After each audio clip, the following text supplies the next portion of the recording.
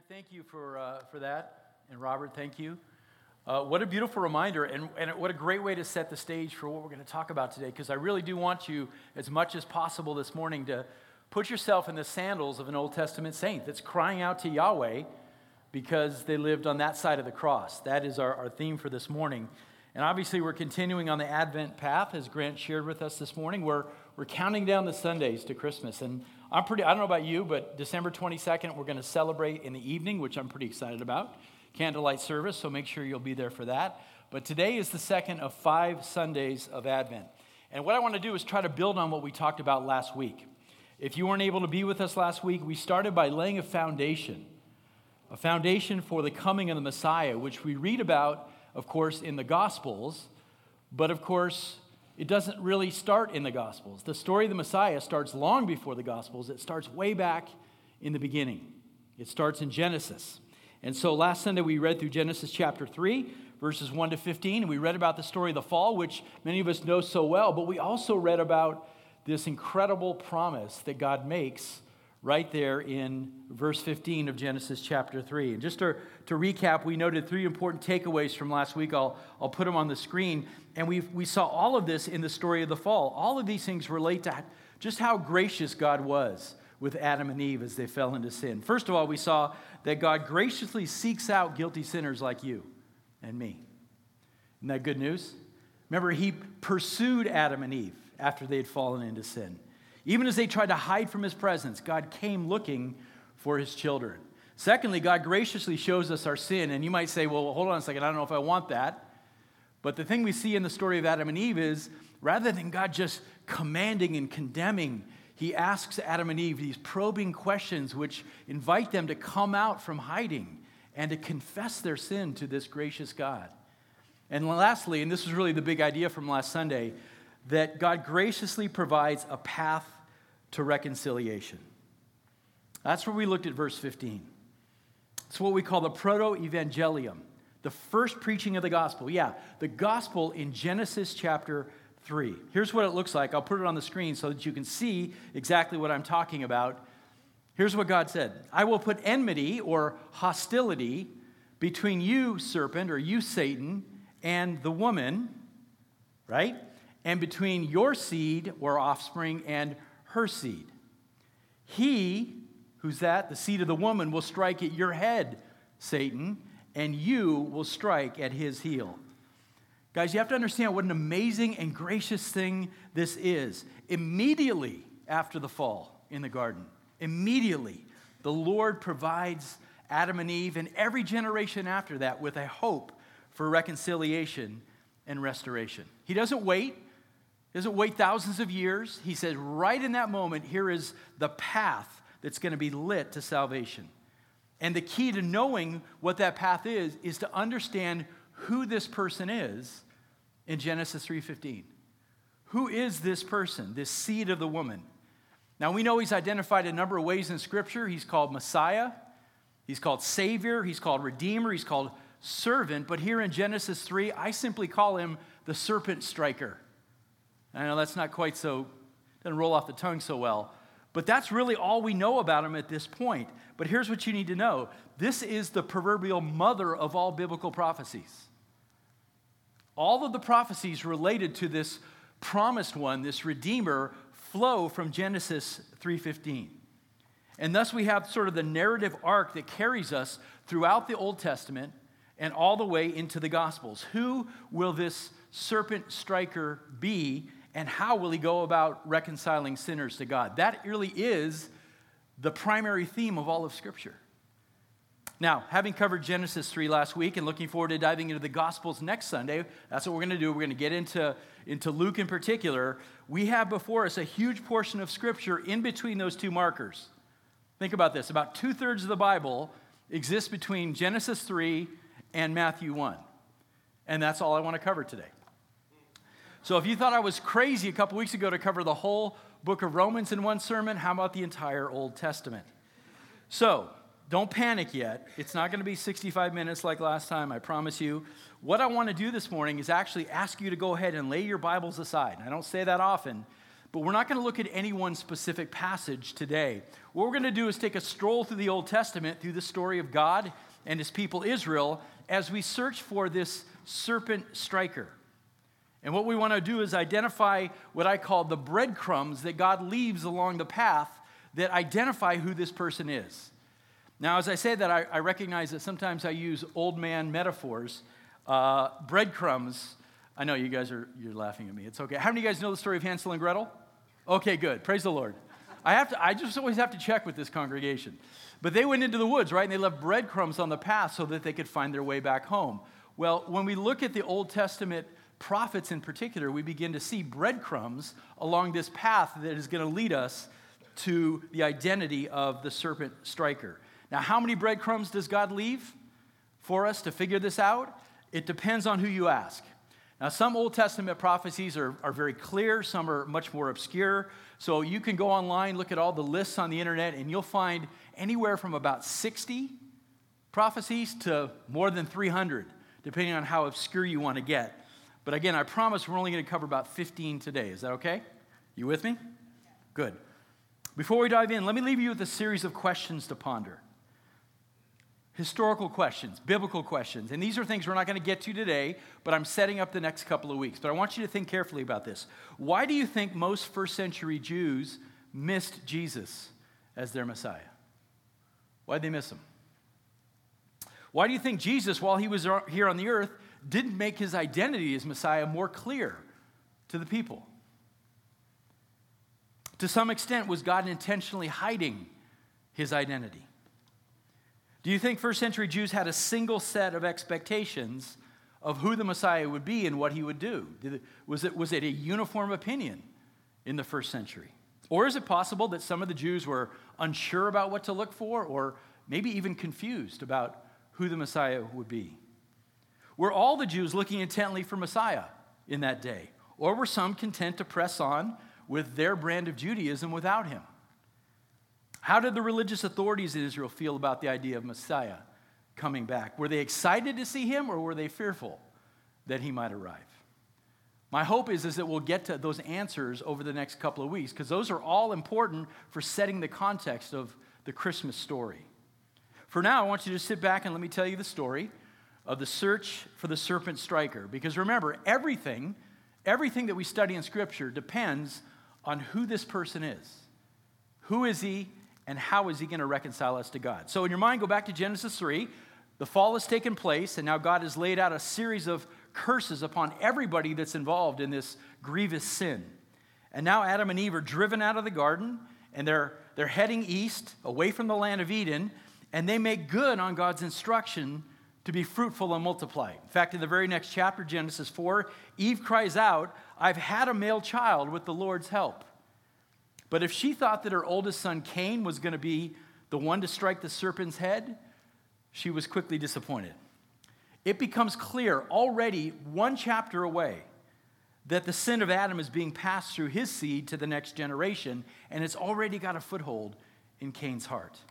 He's filled with anger and resentment towards his younger brother Abel when his offering to Yahweh is not favorably received. And so Cain gives into his rage. He murders his brother, and it becomes clear right there that neither of Eve's sons will be this seed through whom the curse would be reversed. So catch this now, because you have to understand, put yourself in their sandals. Adam and Eve might have thought it was the very next generation that would fix this problem.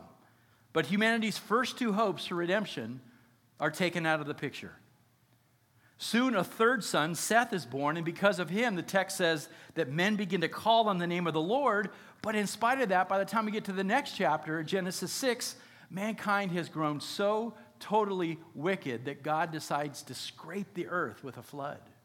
Imagine. But Genesis 6 introduces us to a man named Noah, whom God will spare. He'll be the man that's highlighted over the next several chapters of God's story. And the question is he going to be the guy that will strike the serpent's head? And for a moment, it looks possible. In the midst of all of the wickedness on earth, Noah stands tall. He stands apart as one who listens to God and obeys God, and God establishes a covenant with him. So clearly Noah's the Redeemer, right? Unfortunately, no. Once the flood subsides, The waters recede. Noah exits the ark. He starts off well. He builds an altar to worship the Lord, but then he plants a vineyard. And he begins to sample the fruit of the vine. Let's be honest. Noah gets blackout drunk. And he drags his youngest son Ham into his sin. And so although Noah had found favor in the eyes of the Lord, he ultimately falls short of being the promised one. And at the end of chapter 9, we get our very first breadcrumb on the path. It's a very small crumb of information, but it's important. Noah proclaims this in Genesis 9:26, "Blessed be the Lord, the God of" which son? Shem. The first breadcrumb, the serpent striker, will come from the line of Shem. He will be a Semitic man. Well, that opens up the chapter of the patriarchs. Our hopes for Noah are gone, but now in Genesis 12, there's a brand new light. God has his eye on a new man named who? Abram. Later, he's going to be known as Abraham. And we're given this incredibly tempting bit of information. Once again, God takes the initiative to establish a covenant with this man, Abraham, and he says this, "I will make you into a great nation, and I will bless you. I will make your name great, and all the peoples of the earth will be blessed through you." So this has to be our guy, right? I mean, you hear God's words there, right? This has got to be the guy, the seed of the woman, who's going to strike the serpent. And do things look good early on? Absolutely. Abraham responds to God by faith. He obeys the Lord, even to the point of being willing to sacrifice his most precious son. Surely Abraham is God's redeemer, but then we see him fall into a couple of, you could call them missteps, I'd call them sins. He lies about his relationship with Sarah to protect his own life. Then he attempts to force God's plan into action by sleeping with Hagar, his wife's servant. And as important as Abraham is in God's story, he just doesn't qualify as the one who will free humanity from the curse of sin. Now, Isaac, his precious son, he has potential. We sigh with relief, right, as God steps in to stop Isaac from being sacrificed. But then we see him follow in the footsteps of his father's deception, compromising his integrity in the same way that Abraham did. Now, Isaac has a son. His name is Jacob, and his story seems doomed from the very start. His very name tells you something is off about his character. He is not going to be the Redeemer. He doesn't possess the qualities of the one that can conquer sin and death. In fact, quite the opposite. Jacob's story ends up being the one that highlights the amazing grace of God. That he would choose a sinner, a deceiver like Jacob to be in relationship with him. Remember what he does? He deceives his brother Esau. He actually conspires with his mother to steal Esau's birthright. And then when he becomes a father himself, he plays favorites with his 12 sons with disastrous results. And what becomes so clear from our journey with Jacob, and we read this just recently in Romans 9, right? Here's what we learn. That God will have mercy on whom he'll have mercy and compassion upon who he wants to show compassion. And we learn that from the story of Jacob. Now, among the sons of Jacob, there's only one that really shows the possibility of being the serpent striker. As Genesis closes, we see Joseph rescuing Abraham's seed from starvation in Egypt, right? Could Joseph be the promised one? Is he the guy that we're looking for? And the answer is no. Although Joseph serves as a shadow and a type of the promised one who's to come. How? He will suffer for his people and he will save a nation. But even as Joseph dies, and in that moment, God's people are far from the land that God had promised to Abraham. Are there any other breadcrumbs that come out of Genesis? Yes, one more. First, we learn that the Redeemer will come from the line of Shem. We know he'll come from Abraham, Isaac, and Jacob. And in Jacob's final words, we're given the identity of the son and the tribe from which the promised Redeemer will come. Genesis 49:10, breadcrumb. The scepter will not depart. What's a scepter? It's that thing that the king holds, right? The scepter will not depart from Judah, or the staff from between his feet, until he whose right it is comes, and the obedience of the peoples belong to him. So we know Messiah is going to come from the tribe of Judah. Now that brings us into the period we call the wilderness wanderings. The Lord has sovereignly worked to save his chosen seed, Abraham's seed, from both starvation and corruption by getting them to Egypt. They're under the protection of Joseph, but once Joseph dies, Israel goes into captivity. They go into slavery to the pharaohs. After 400 years in chains, Israel becomes large enough in numbers and powerful enough for God to say, it's time to deliver them. I will bring them into the land that I have promised to them. And so we get to the next stage here. Exodus 2 introduces us to the next potential serpent striker. He's a child who grows up right there in Pharaoh's household. But unfortunately, he eventually murders an Egyptian and he flees for his life out into the wilderness, out to a place called Midian. And so Moses, it turns out, will not be the promised one either. But again, like Joseph, he is a type and a shadow of the one to come. More on that in just a second. Now, God is going to use Moses greatly, right? He's going to use him as his tool of leadership to deliver his people out of Egypt and to take them out into the arid desert of the Sinai Peninsula. And it's there that the people begin to grumble, correct? They grumble against God, they grumble against Moses' leadership, and they actually cry to go back to Egypt, back to the comfortable life in Egypt, even if it means going back into slavery. Hard to imagine.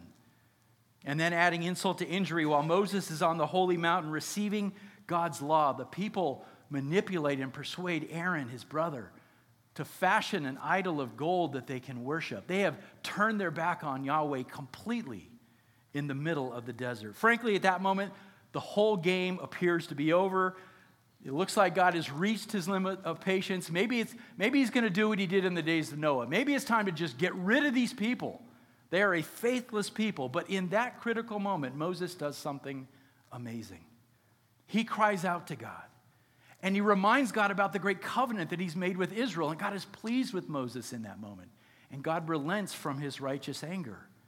That is where Moses becomes a type of the Redeemer to come, a shadow of the one to come. He intercedes for the people. Catch that now. He intercedes for the people and saves them from God's wrath.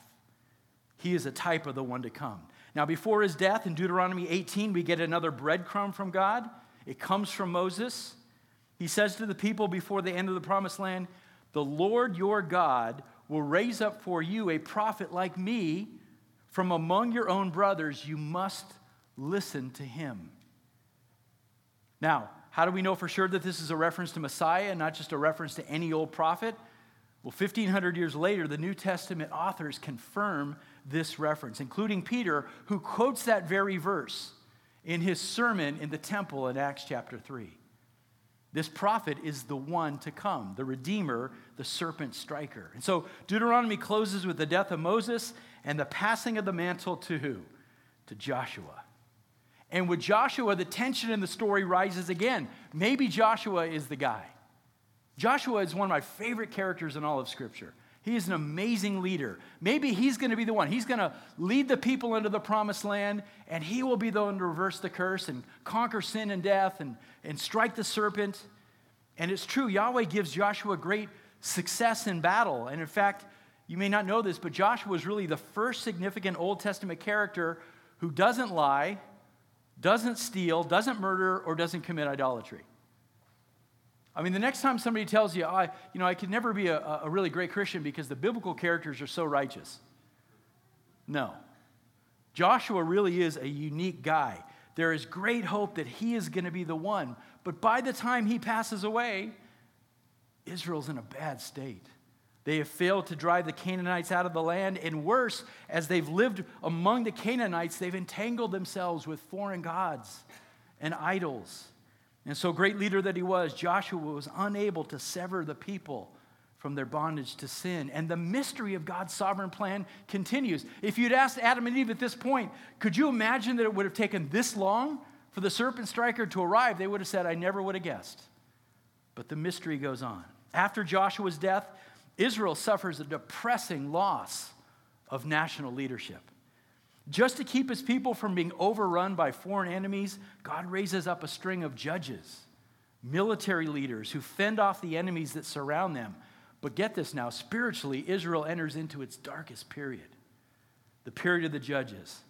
By the end of the book of Judges, there is no spiritual leadership happening at all. It's said at the very end that everyone in the land is doing whatever seems right in his own eyes. Can you imagine? No spiritual leadership. Everyone, it's a free-for-all. Everybody do what you feel like you need to do. It's Yahweh's last appointed judge, Samuel, who is going to functionally transition the nation from the judges into a monarchy.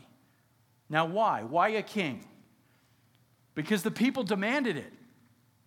They weren't content to have Yahweh as their king. They said, no, give us a physical king, one that we can see, one that we can follow. And what's most distressing is they said, give us a king like all the other pagan nations have. Can you imagine the disappointment Yahweh must have felt? And so God gives them what they want. God has a way of doing that, doesn't he? When we ask for ungodly things. He gives them a king that looks great on the outside, everything they could have wanted, but he's not a man after God's heart. It doesn't take long for us to realize that King Saul is far from being the promised Redeemer. And ultimately, Yahweh has to depose him for a series of sins that just show that he's unworthy of the mantle. Now, that's a key moment in Israel's history, right? Because who's up next? David. This is where David is now woven into the fabric of this Old Testament story. And let's be honest, the depiction we first get of David, it doesn't sound that promising, does it? I mean, this is a young guy who can't even fit into the king's armor to go out and fight Goliath. How is he going to be ruler over all of Israel? But God is with him. And God prospers him in battle, and he prospers him in reputation among the people. And just when we begin to think, you know what? Maybe David is the serpent striker.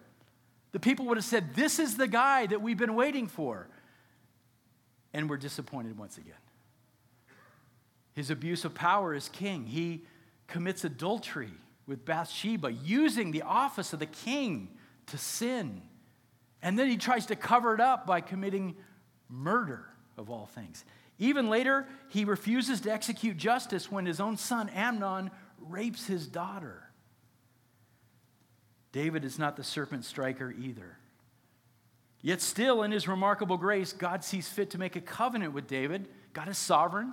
And in spite of David's sin, he is declared to be a man after God's own heart. And so he becomes this key figure in God's unfolding plan to strike the serpent and to save humanity. Listen to what God says in 2 Samuel 7 about David. God says, I will raise up after you your descendant who will come from your body, and I will establish his kingdom. He is the one who will build a house for my name, and I will establish the throne of his kingdom forever. Forever is a big word, isn't it? My faithful love will never leave him as it did when I removed it from Saul, whom I removed from before you. David, your house and kingdom will endure before me forever, and your throne will be established forever. Guys, this is a giant breadcrumb. This is a whole loaf of bread that God drops in the path. This is a big moment. Yahweh promises David an eternal throne. So it's from David's seed and from his dynastic line that the Messiah will come. So recap, from the seed of Adam to Shem, to Abraham, Isaac, and Jacob, to Judah, and now through David, a redeemer and a king will come, one who will strike the serpent. Now, one of the outstanding features of David's life is his poetry and his music writing that we read all over the Psalms. In fact, nearly half of the Psalms that we have, the 150 Psalms, are attributed to David. And a number of them are absolutely outstanding in terms of these breadcrumbs, messianic prophecy. For example, listen to his description of how the Savior will one day be betrayed, suffer, and die. You'll see the references on the screen. This is Psalm 41. It says this, my enemies speak maliciously about me. They plan to harm me. Even my friend, in whom I trusted, one who ate my bread, has raised his heel against me. You can hear literally the footsteps of Judas Iscariot in those words. Psalm 22, no doubt a graphic description of crucifixion. By the way, written long before the idea of crucifixion was ever even invented by the Romans. Psalm 22, I am poured out like water, and all my bones are disjointed. My heart is like wax melting within me. My strength is dried up like baked clay. My tongue sticks to the roof of my mouth. You put me into the dust of death, for dogs have surrounded me. A gang of evildoers has closed in on me. They pierced my hands and my feet. I can count all my bones. People look and stare at me. They divide my garments among themselves, and they cast lots for my clothing. Crucifixion. Psalm 69. You know the insults I endure, my shame and disgrace. You are aware of all my adversaries. They give me gall for my food, and for my thirst, they gave me vinegar to drink. Exactly what the Roman soldiers offered their crucified victims in the first century. But then listen to what is prophesied after Messiah dies. Psalm 16. For you will not abandon me to Sheol. You will not allow your faithful one to see decay. It's a description, folks, that the soul of the Redeemer will be preserved. His body will not stay in the ground, but will be resurrected to life. And finally, here David described what can only be interpreted as God the Father installing this Redeemer at his very right hand in the heavenly places. Psalm 110:1. This is the declaration of the Lord to my Lord. Sit at my right hand until I make your enemies your footstool. A verse which, of course, gets picked up in Hebrews 1 as a prophecy related to the Christ. So David has all these incredible messianic psalms for us to look at, plus the Davidic covenant we see in 2 Samuel 7.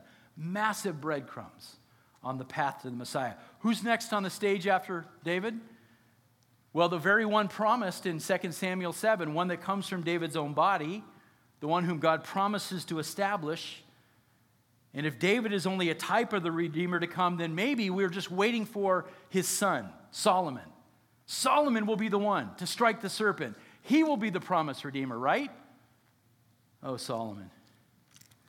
Solomon, right? He starts out so well. So much wisdom wasted. Once again, we see a leader falling so short of being the promised one. In the process of ruling Israel with unprecedented wealth and power, Solomon is swept away into all forms of compromise and idolatry. And then just to seal his legacy as a failed king, his son Rehoboam is even worse. It's his foolishness that splits the kingdom of Israel into two rival kingdoms, north and south, never to be reunited again. Solomon and Rehoboam. Friends, what I just described is considered to be the golden age of Israel. The kingdom of David and the kingdom of Solomon. But as we close that chapter, we head into a far less stable era. And as you do that, you close this, you're like, okay, it's not David, it's not Solomon. You begin to think maybe God has forsaken his people. Maybe we got the promise wrong from Genesis 3. Maybe there is no serpent striker coming. Maybe it'll never happen. And over the next 500 plus years, we get just a brief glimmer of hope in just a few earthly kings. Guys like Hezekiah and Josiah, men who rule in the southern kingdom of Judah. In the north, how many godly kings do we have? None. Nothing but darkness and wickedness in the north. How's this going to work out? How are we going to find the serpent striker when there's no godliness in the land? But here's the thing. Just as things begin to look even more bleak, God begins to do something interesting. He begins to speak more often and more clearly through men that he would send to both kingdoms, both north and south. Over and over again, he would send prophets to drop more breadcrumbs. More breadcrumbs about the coming Redeemer King. The time was drawing near. God was getting closer and closer to acting decisively in history. But again, the question is, where does this guy come from? Who is he? The prophets begin to speak of one who would do two particular things. First of all, he would bear the sins of the people.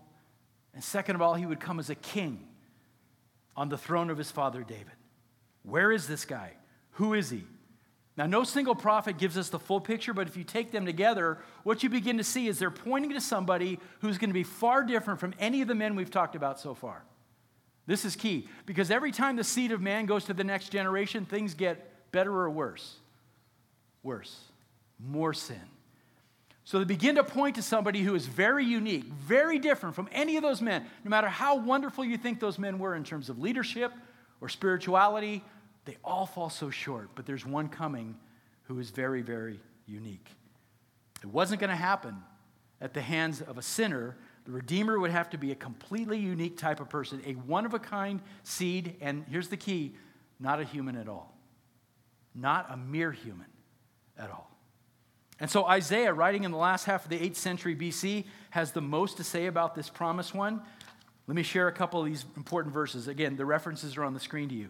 Speaking of his birth, the way he is going to arrive in the world, in Isaiah 7, he writes, "Listen, house of David, is it not enough for you to try the patience of men? Will you also try the patience of my God?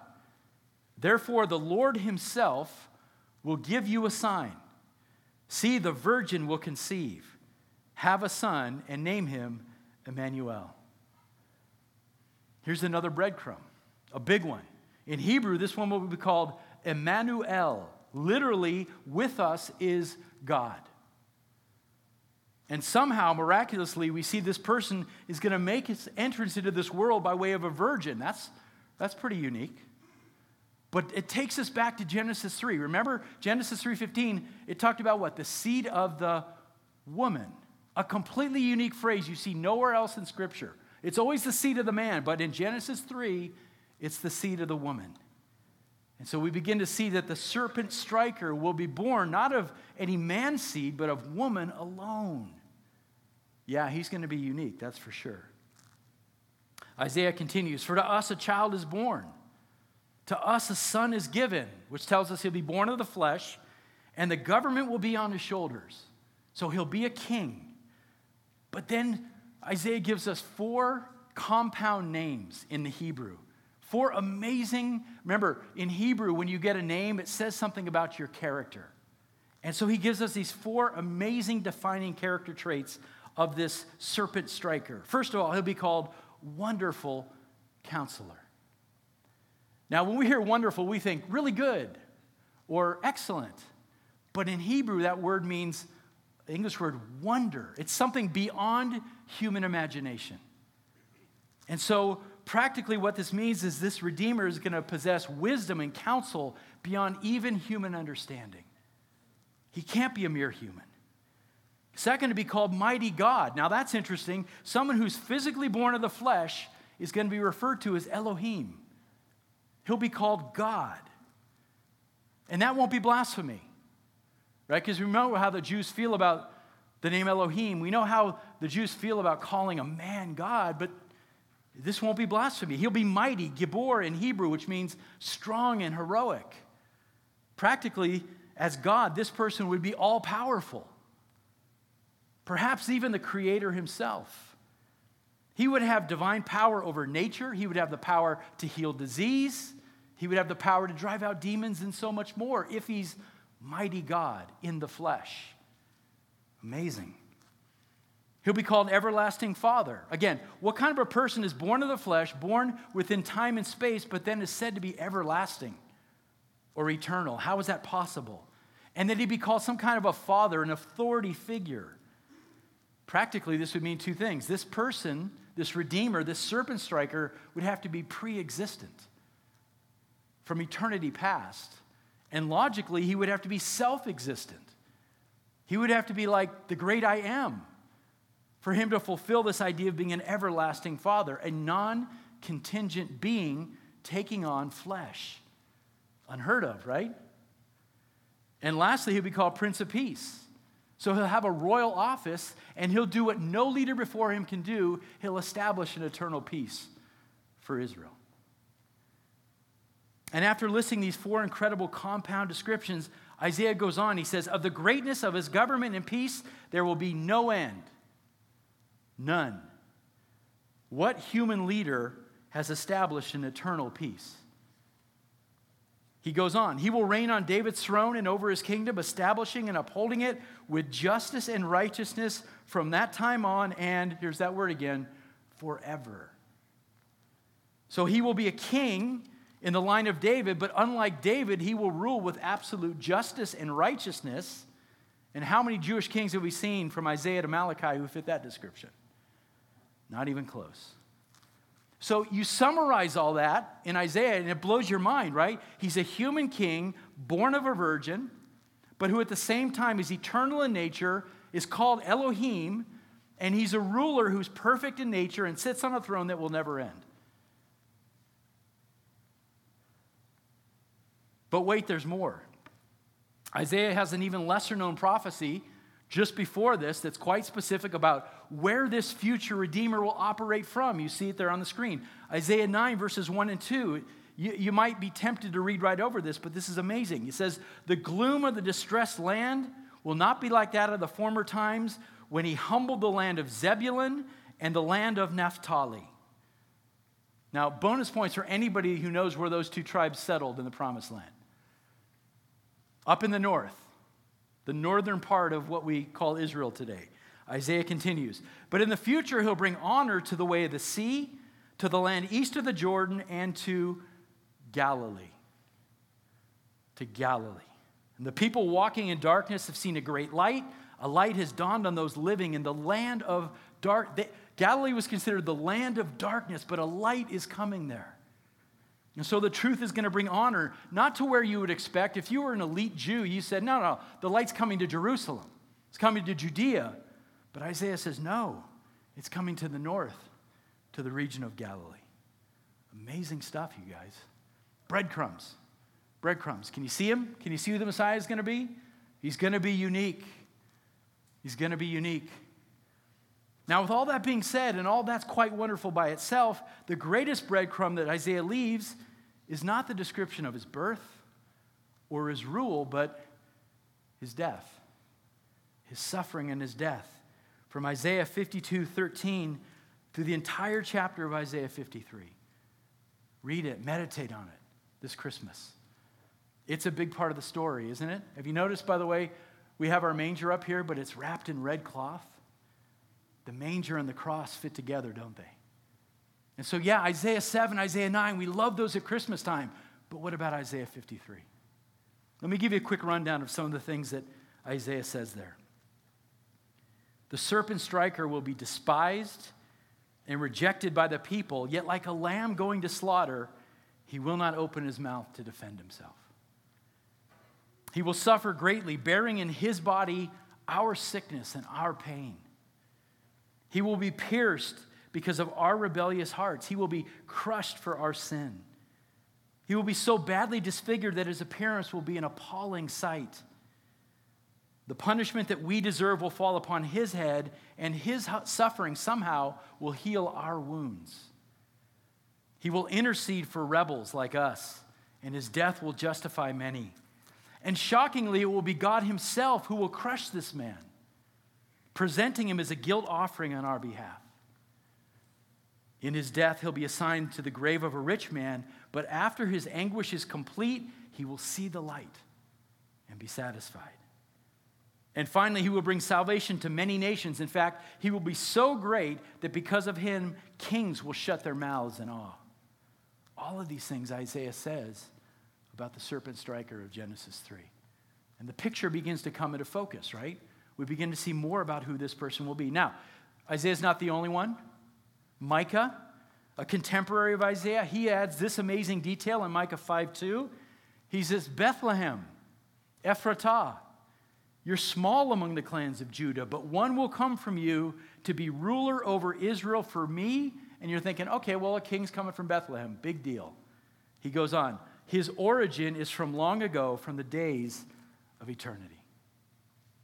So we keep seeing these words, eternal, eternity, forever. This can't be a mere human being. How could you think this could be a man? A very specific town from which the serpent striker is going to come. Bethlehem in the Hebrew, right? The house of bread, the city of David. Clearly this one will be greater than David, though, because he doesn't just come from Bethlehem, he comes from eternity past. Amazing stuff. Now, if we press forward in Israel's history into the exile of Judah to Babylon, we come upon the prophet Daniel, who in the 6th century BC gets a vision from God. And listen to this. He says, as I kept watching, thrones were put in place, and the Ancient of Days took a seat. Daniel's bringing us into the very throne room of God in this vision. The Ancient of Days sits in his throne chair. He goes on, his clothing was white like snow, and the hair of his head like whitest wool. His throne was flaming fire. Its wheels were blazing fire. How many of you guys want to see this someday, right? Pretty cool. A river of fire was flowing, coming out from his presence. Thousands upon thousands served him. 10,000 times 10,000 stood before him. And the court was convened and the books were opened. What a scene, right? And then we get this important visitor who comes into God's court. Who is this person? Daniel continues, I watched in the night visions, and suddenly one like a son of man. Someone who has the representative image of a human being. One like a son of man was coming with the clouds of heaven. He approached the Ancient of Days. How dare he, right? And was escorted before him. And he was given dominion and glory and a kingdom, so that those of every people, nation, and language should serve him. His dominion is an everlasting dominion that will not pass away, and his kingdom is one that will not be destroyed. Friends, listen to me on this. Does God ever share his glory with a human being? He will not. He will not share his glory with any man. And yet here in this vision, this Son of Man is given both dominion and glory by God himself. God gives this Son of Man glory and a dominion. And not only that, but it's an everlasting rule that will never pass away. This is our Redeemer King. This is the one who is qualified to stand in the presence of Yahweh. Writing after Daniel, the prophet Zechariah also has much to say about this. Next to Isaiah, he's the one who's the most prolific in his descriptions of Messiah. And like Micah, he has one prophecy that is extremely specific. Zechariah 9:9, rejoice greatly, daughter Zion. Shout in triumph, daughter Jerusalem. Look, your king is coming to you. He is righteous and victorious, humble and riding on a donkey. Why would a great king ride a donkey? Why wouldn't he come like a boss? Right? On a stallion with his armor and all that stuff. But here we have this other picture of the Redeemer King. The serpent striker will come in humility. How unusual it is for mighty God to come in humility. The picture becomes more and more in focus, right? He also picks up on Isaiah's description of the Savior being pierced. But Zechariah does something very interesting, and we'll get to this in the coming weeks. He weaves in the language of suffering of this Redeemer with the language of war. He says in Zechariah chapter 12, on that day I will set out to destroy all the nations that come against Jerusalem. Then I will pour out a spirit of grace and prayer on the house of David and the residents of Jerusalem, and they will look at me whom they've pierced. We pierced God? They'll look on me whom they've pierced, and they will mourn for him as one mourns for an only child, and weep bitterly for him as one weeps for a firstborn. Did you catch the pronoun there? It's God speaking, and he says of Israel that they will look at me whom they have pierced. Is this another indication that the serpent striker will be God himself? And the focus comes in even more, right? But how can that be if he's born of the flesh? If he's born of the seed of the woman? This is the mystery. Closing out the Old Testament canon, late 5th century BC, we come to Malachi. And he drops the final breadcrumb in Malachi chapter 3, verse 1. God declares this, see, I'm going to send my messenger, and he will clear the way before me. Then the Lord you seek will suddenly come to his temple. The messenger of the covenant you delight in, see, he's coming. Now we're getting close to the moment, aren't we? But what we see there in Malachi is this commingling of language between God and man, between spiritual and physical. Again, this is God speaking here, and he says that the way will be cleared for him to come. Meaning that he, the Lord himself, is coming to earth. Is that not stunning? How does that work? That Elohim, that mighty God, will actually come to earth, and then it says he'll come to a physical structure, to the temple in Jerusalem. And it's his temple. Well, who does the temple belong to? Not to any man, but to God alone. This language is so powerful, you guys. All of this sets up the answer to some of those key questions I asked at the beginning, and we'll look at them beginning next Sunday. But are you seeing how the picture it starts out sort of vague, and then the focus comes in, and the breadcrumbs get dropped. And so, what were the Jews thinking in the first century? Do we just have amazing hindsight to look back and go, oh, this was so obvious? We'll pick up on that next week. But I want to ask this question as we close. What are the odds that there's a person in human history whose identity and life not only fit those 15 prophecies that I just covered, but all the rest of them in the Old Testament? What are the odds? Keep in mind that many of these things are out of human control. You can't manipulate circumstances to make these things happen. You can't determine your own ancestors. I mean, none of you guys did, right? You can't control your birth location. You can't put together the exact circumstances of how you're going to die. And so experts have looked at the odds of one person fulfilling all these prophecies, and you know what they've concluded? There are no probability formulas that work. I mean, the virgin birth alone sort of blows up the probability chart, doesn't it? And so mathematicians have tried to look at it, and it's all these numbers. It's well beyond me. Carly will help me later on, maybe explain it to me, or Ryan. All these numbers to the 10th power or whatever. Basically, it falls under the category of impossible. That any one person, any one identity in life could match up with all of these prophecies. And yet, by all accounts, there is a single man who walked the earth. A very unique man, whose life, by the way, this is what cracks me up, whose life, by the way, is more documented with more manuscript evidence than any man of antiquity. It's not like we got this one little obscure reference out here. More manuscript evidence for this single man who fulfills all these prophecies than any man of antiquity. Do you believe? Why didn't the Jews believe? Why did they miss this? But what a praise, right? By all accounts, this one man's identity and life match all of those breadcrumbs from Genesis 3 to Malachi 3. What a praise. That after all of this long list of men who came and failed to qualify as the serpent striker, that Jesus of Nazareth alone has come to set his people free from the curse that Adam and Eve brought upon the world so long ago. He is the one. The Apostle John made it clear. He said, "These things," he says, "have been written that you may believe that Jesus is the Christ, that he is the Redeemer, that he is the serpent striker, and that by believing you may have life in his name."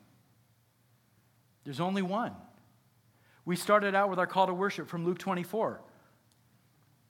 This is what the risen Christ says. This is the serpent striker himself speaking in Luke 24.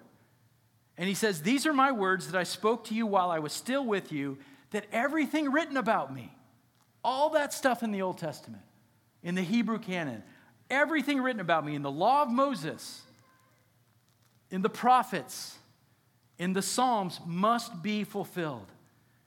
And this is what is written: the Messiah would suffer and rise from the dead on the third day, and repentance for forgiveness of sins would be proclaimed in his name to all the nations, beginning at Jerusalem. And then he finishes with that statement: you, my friends, are witnesses of these things. And I say to you this morning, Oak Hill, you are witnesses of these things. You've seen them in God's very word. Do you believe? And if you believe, what will you do with it? We have so much more to talk about in the coming weeks. Will you come back? Good, let's pray.